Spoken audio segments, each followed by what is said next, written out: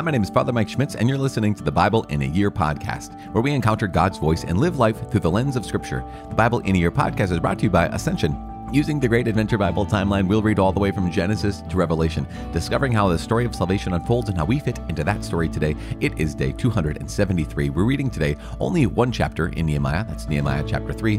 One chapter in Zechariah. That's the end, the conclusion of the book of the prophet Zechariah, chapter 14, as well as Proverbs chapter 20, verses 23 through 26. As always, the Bible translation I'm reading from is the Revised Standard Version, the Second Catholic Edition. I'm using the Great Adventure Bible from Ascension. If you want to download your own Bible in a Year reading plan, you can visit ascensionpress.com/Bible in a Year. You can also subscribe to this podcast by clicking on subscribe, and you'll be subscribed, and man, you receive daily episodes, daily updates, $100 wired to your account every single day. All that just for subscribing to the Bible in a Year. That's not true. As I said, it's day 273. We're reading Nehemiah chapter 3, Zechariah chapter 14, and Proverbs chapter 20, verses 23 through 26. The book of Nehemiah, chapter 3, Organization of the Work.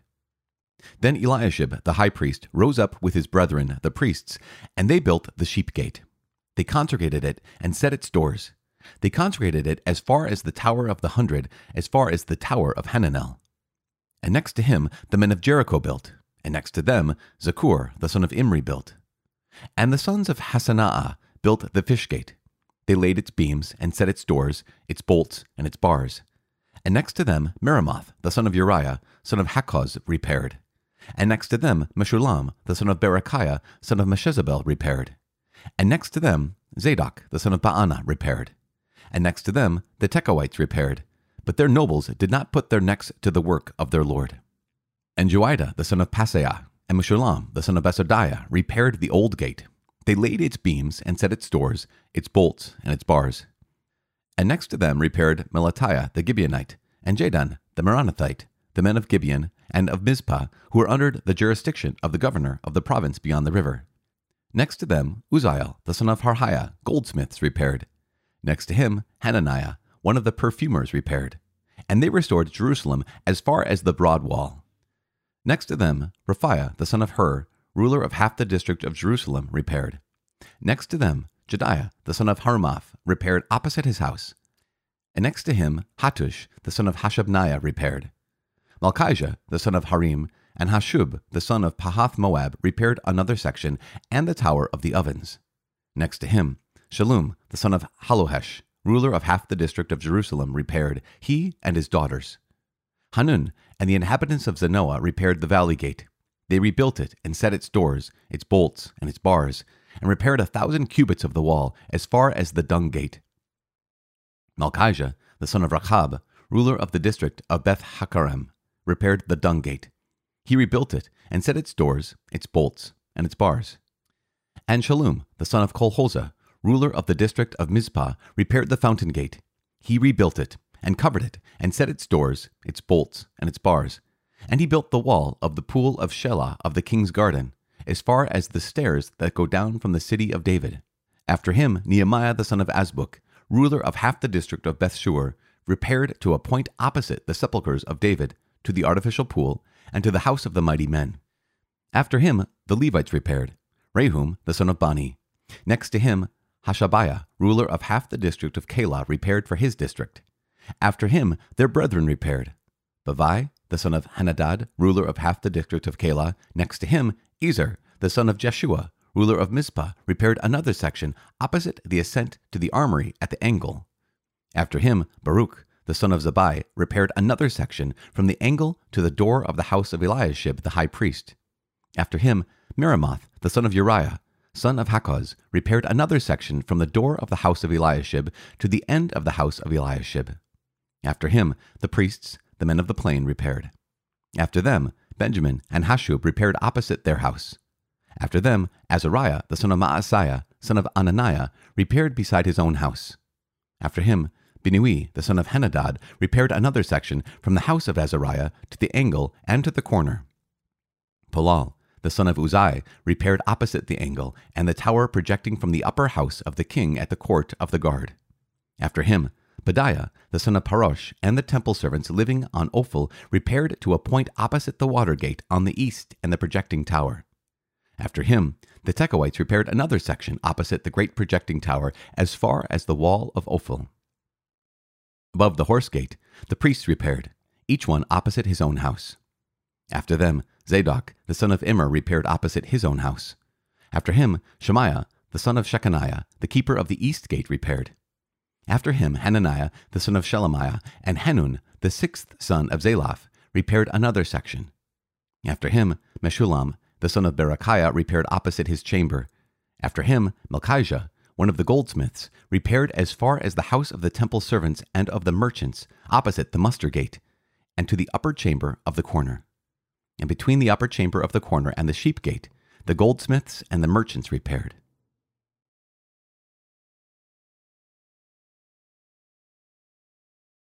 The book of Zechariah, chapter 14. The day of the Lord is coming. Behold, a day of the Lord is coming, when the spoil taken from you will be divided in the midst of you. For I will gather all the nations against Jerusalem to battle, and the city shall be taken, and the houses plundered, and the women ravished. Half of the city shall go into exile, but the rest of the people shall not be cut off from the city. Then the Lord will go forth and fight against those nations as when he fights on a day of battle. On that day, his feet shall stand on the Mount of Olives, which lies before Jerusalem on the east. And the Mount of Olives shall be split in two from east to west by a very wide valley, so that one half of the mount shall withdraw northward, and the other half southward. And the valley of my mountains shall be stopped up, for the valley of the mountains shall touch the side of it. And you shall flee as you fled from the earthquake in the days of Uzziah king of Judah. Then the Lord your God will come, and all the holy ones with him. On that day there shall be neither cold nor frost, and there shall be continuous day. It is known to the Lord, not day and not night, for at evening time there shall be light. On that day living waters shall flow out from Jerusalem, half of them to the eastern sea and half of them to the western sea. It shall continue in summer as in winter. And the Lord will become king over all the earth. On that day the Lord will be one, and his name one. The whole land shall be turned into a plain from Geba to Rimmon south of Jerusalem. But Jerusalem shall remain aloft upon its site from the gate of Benjamin to the place of the former gate, to the corner gate, and from the tower of Hananel to the king's winepresses. And it shall be inhabited, for there shall be no more curse. Jerusalem shall dwell in security. And this shall be the plague with which the Lord will strike all the peoples that wage war against Jerusalem. Their flesh shall rot while they are still on their feet. Their eyes shall rot in their sockets, and their tongues shall rot in their mouths. And on that day, a great panic from the Lord shall fall on them, so that each will lay hold on the hand of his fellow, and the hand of the one will be raised against the hand of the other. Even Judah will fight against Jerusalem. And the wealth of all the nations round about shall be collected, gold, silver, and garments in great abundance. And a plague like this plague shall fall on the horses, the mules, the camels, the donkeys, and whatever beasts may be in those camps. Survivors of the nations will come to Jerusalem. Then everyone that survives of all the nations that have come against Jerusalem shall go up year after year to worship the King, the Lord of hosts, and to keep the Feast of Booths. And if any of the families of the earth do not go up to Jerusalem to worship the King, the Lord of hosts, there will be no rain upon them. And if the family of Egypt do not go up and present themselves, then upon them shall come the plague with which the Lord afflicts the nations that do not go up to keep the Feast of Booths. This shall be the punishment to Egypt, and the punishment to all the nations that do not go up to keep the Feast of Booths. And on that day there shall be inscribed on the bells of the horses, Holy to the Lord. And the pots in the house of the Lord shall be as the bowls before the altar. And every pot in Jerusalem and Judah shall be sacred to the Lord of hosts, so that all who sacrifice may come and take of them, and boil the flesh of the sacrifice in them. And there shall no longer be a traitor in the house of the Lord of hosts on that day.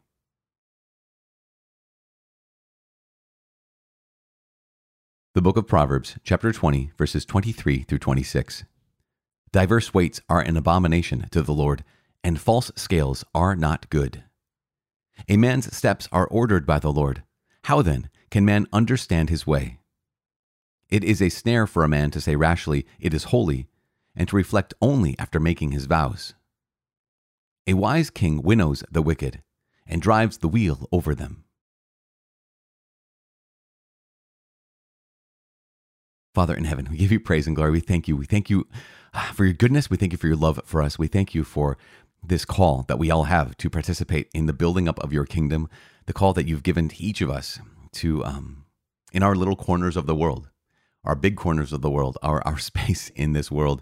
It's your world, and you've placed us where we are, the plot of land that we're in, the corner that we're in, to make it beautiful for you, to make it good for you, to bring your presence there, because your presence is with us, because you have made us temples of your Holy Spirit. Help us also to be agents of your Holy Spirit. Help us always to be agents of your will. Help us always to be sons and daughters who bring your light and your love, your hope and your mercy, your truth, your justice, your compassion, your courage, your voice into our corners of the world, that your voice may be heard, that your justice may be accomplished, that your truth may be proclaimed, that your mercy may be found. In Jesus' name we pray. Amen. In the name of the Father, and of the Son, and of the Holy Spirit. Amen. So our conclusion, we'll start with the book of Zechariah, the conclusion of Zechariah, where, gosh, there is this promise. And we're going to hear these promises. We're going to hear these prophecies, essentially, too, of on that day of the Lord, like after the judgment has been pronounced, after justice has been accomplished, after peace has been restored, that God will redeem the earth. God redeems heaven. We're going to see that more and more when we get to the New Testament, and we are cruising through the book of Revelation at the end of these 365 days. But we have a little teaser, little taste of that when in chapter 24, verse 6, we say, on that day, there shall be neither cold nor frost, in one continuous day. In fact, in the book of Revelation, it talks about how there will be not night, because the Lord God, they won't even get light from the sun or from the moon, because the Lord God himself will be the light. There is this truth, this proclamation, this promise of God restoring all things, right? So judgment is brought. Those who have been under the heel of others will be vindicated. Those who have crushed others underneath their heel shall be judged. And all of us, our deeds shall be known, our deeds shall be exposed. And in so many ways, the prediction, the prophecy is that we get what we deserve. Now, we ultimately know that in Christ we don't. In Christ we don't get what we deserve. In Christ we get what he took on himself, what we deserved. He took on that death that we deserved. He took on the blame, the shame. He took on the sin that we've committed on himself, so that you and I don't get what we deserve, which is incredible. Again, incredible to remember as we get closer and closer with each passing day to all we're going to be proclaiming in the next, after a while, it's a couple weeks away, but all we're going to be proclaiming is the New Testament, is Jesus Christ, God himself, come into the world, suffering for us, dying for us, rising for us, saving our lives, making it possible for us to have new life, giving us Holy Spirit so we can live this new life. As we get closer and closer to this, it's worth it to stop every so often and just recognize how incredible that is, how bonkers in so many ways it is. What we may have become familiar with is not familiar. It's not common. It's not ordinary. It's not ho-hum, but is something remarkable. At the end of Zechariah, before we move on to the book of Nehemiah, it says, on that day, there shall be inscribed on the bells of the horses, holy to the Lord. That recognition, just like the bells of the horses will be dedicated to the Lord. And goes on to say, the pots in the house of the Lord, it should be as the bowls before the altar. So those things that are holy will be even holier. And then every pot in Jerusalem and Judah shall be sacred to the Lord of hosts. So, and what's ordinary will become sacred. It's really remarkable that what's holy will be holier, and what is not holy at all will become holy. And this is what God has done for us in making us his own. He's consecrated us. He set us apart. He's made us holy. And so we're called, obviously, to live that holiness. Now, in Nehemiah, you might have been incredibly bored. You might have said, I thought that we were done with the names. Why'd you go back to the names? But A, because they're in the book of Nehemiah, chapter 3. But B, because it reveals so much. Nehemiah, yes, he's the one who rebuilds the walls. But no, he's not the one who rebuilds the walls, right? You know, get what I'm saying? A, here's God, whose hand was upon him. But B, chapter 3 talks about all of the teamwork that had to go on to make the dream work. Because without all of these names, without all these families, the work would not have been done. The work was done in just over 50 days of rebuilding the walls around the city of Jerusalem. even with opposition going on. And yet these people, they all picked up and they built in unique ways. So here's what I mean to say. A, we need to pay attention. Okay, this is God's work. B, Nehemiah didn't do it on his own. He did it with a lot of help. And C, people did it differently. For example, the very beginning, it says Eliashib the high priest rose up with his brethren, the priests, and they built the sheep gate. Really important. They consecrated it and set its doors. They consecrated it as far as the Tower of the 100, as far as the Tower of Hananel.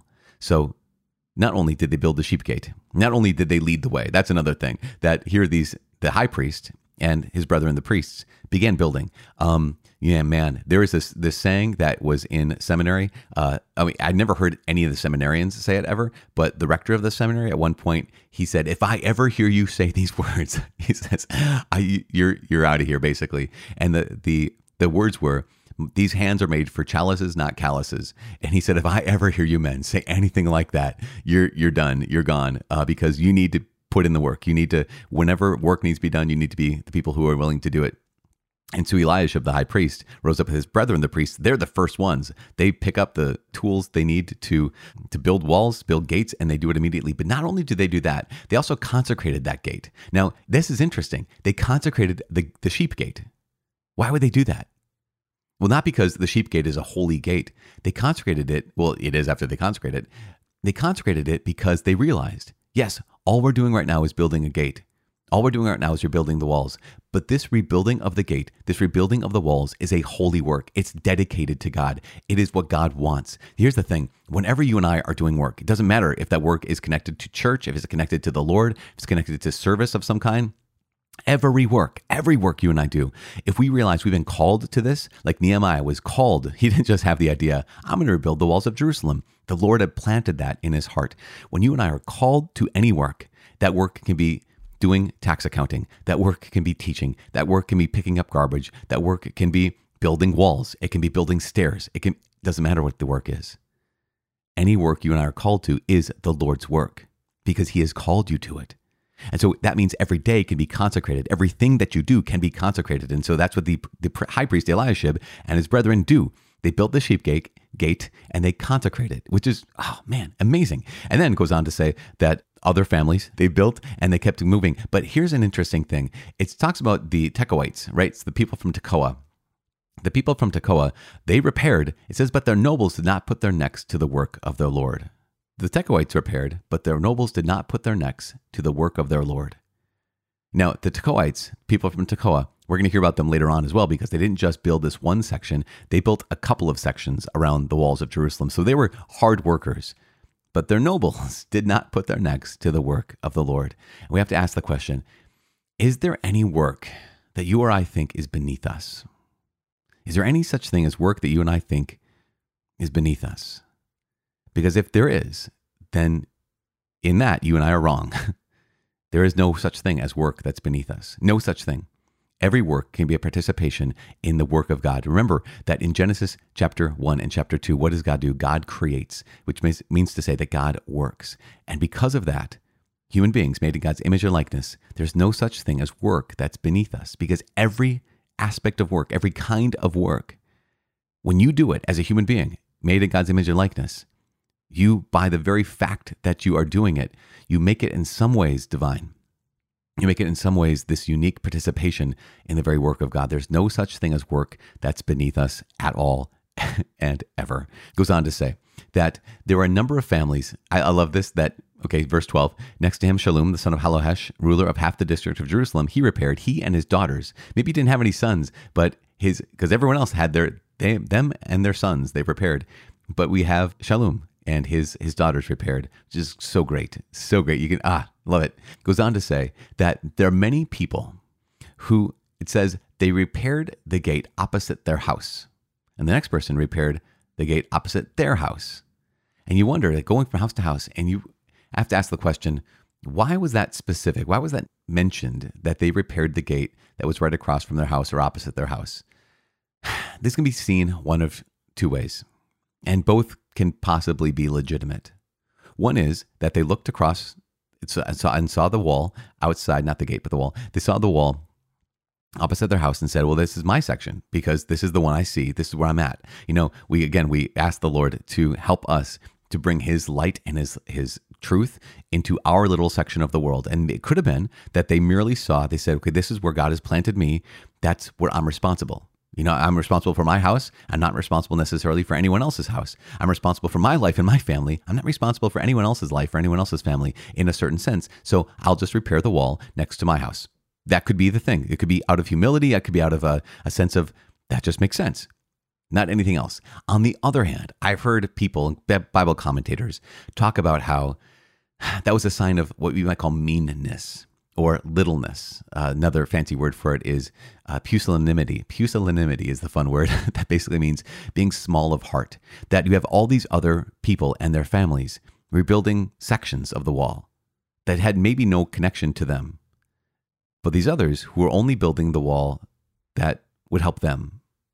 And that smallness of heart, that meanness, that being pusillanimous is something that shows a lack of generosity, shows a lack of magnanimity, it shows a lack of love even for the others who might not be able to build a section opposite their own houses. Now, again, whichever interpretation that you or I have, there's a lesson there.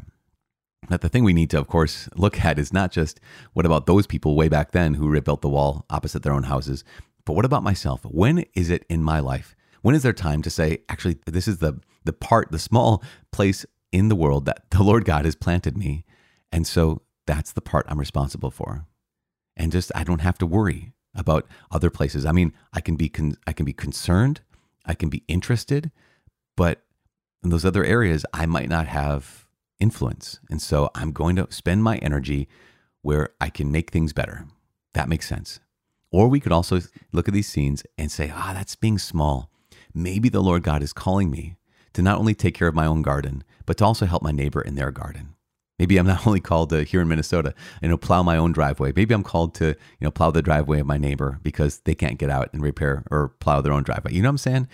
It's not necessarily a absolute kind of a rule, but it is something to reflect on. In some cases, you repair the wall opposite your own house. Just take care of your own house.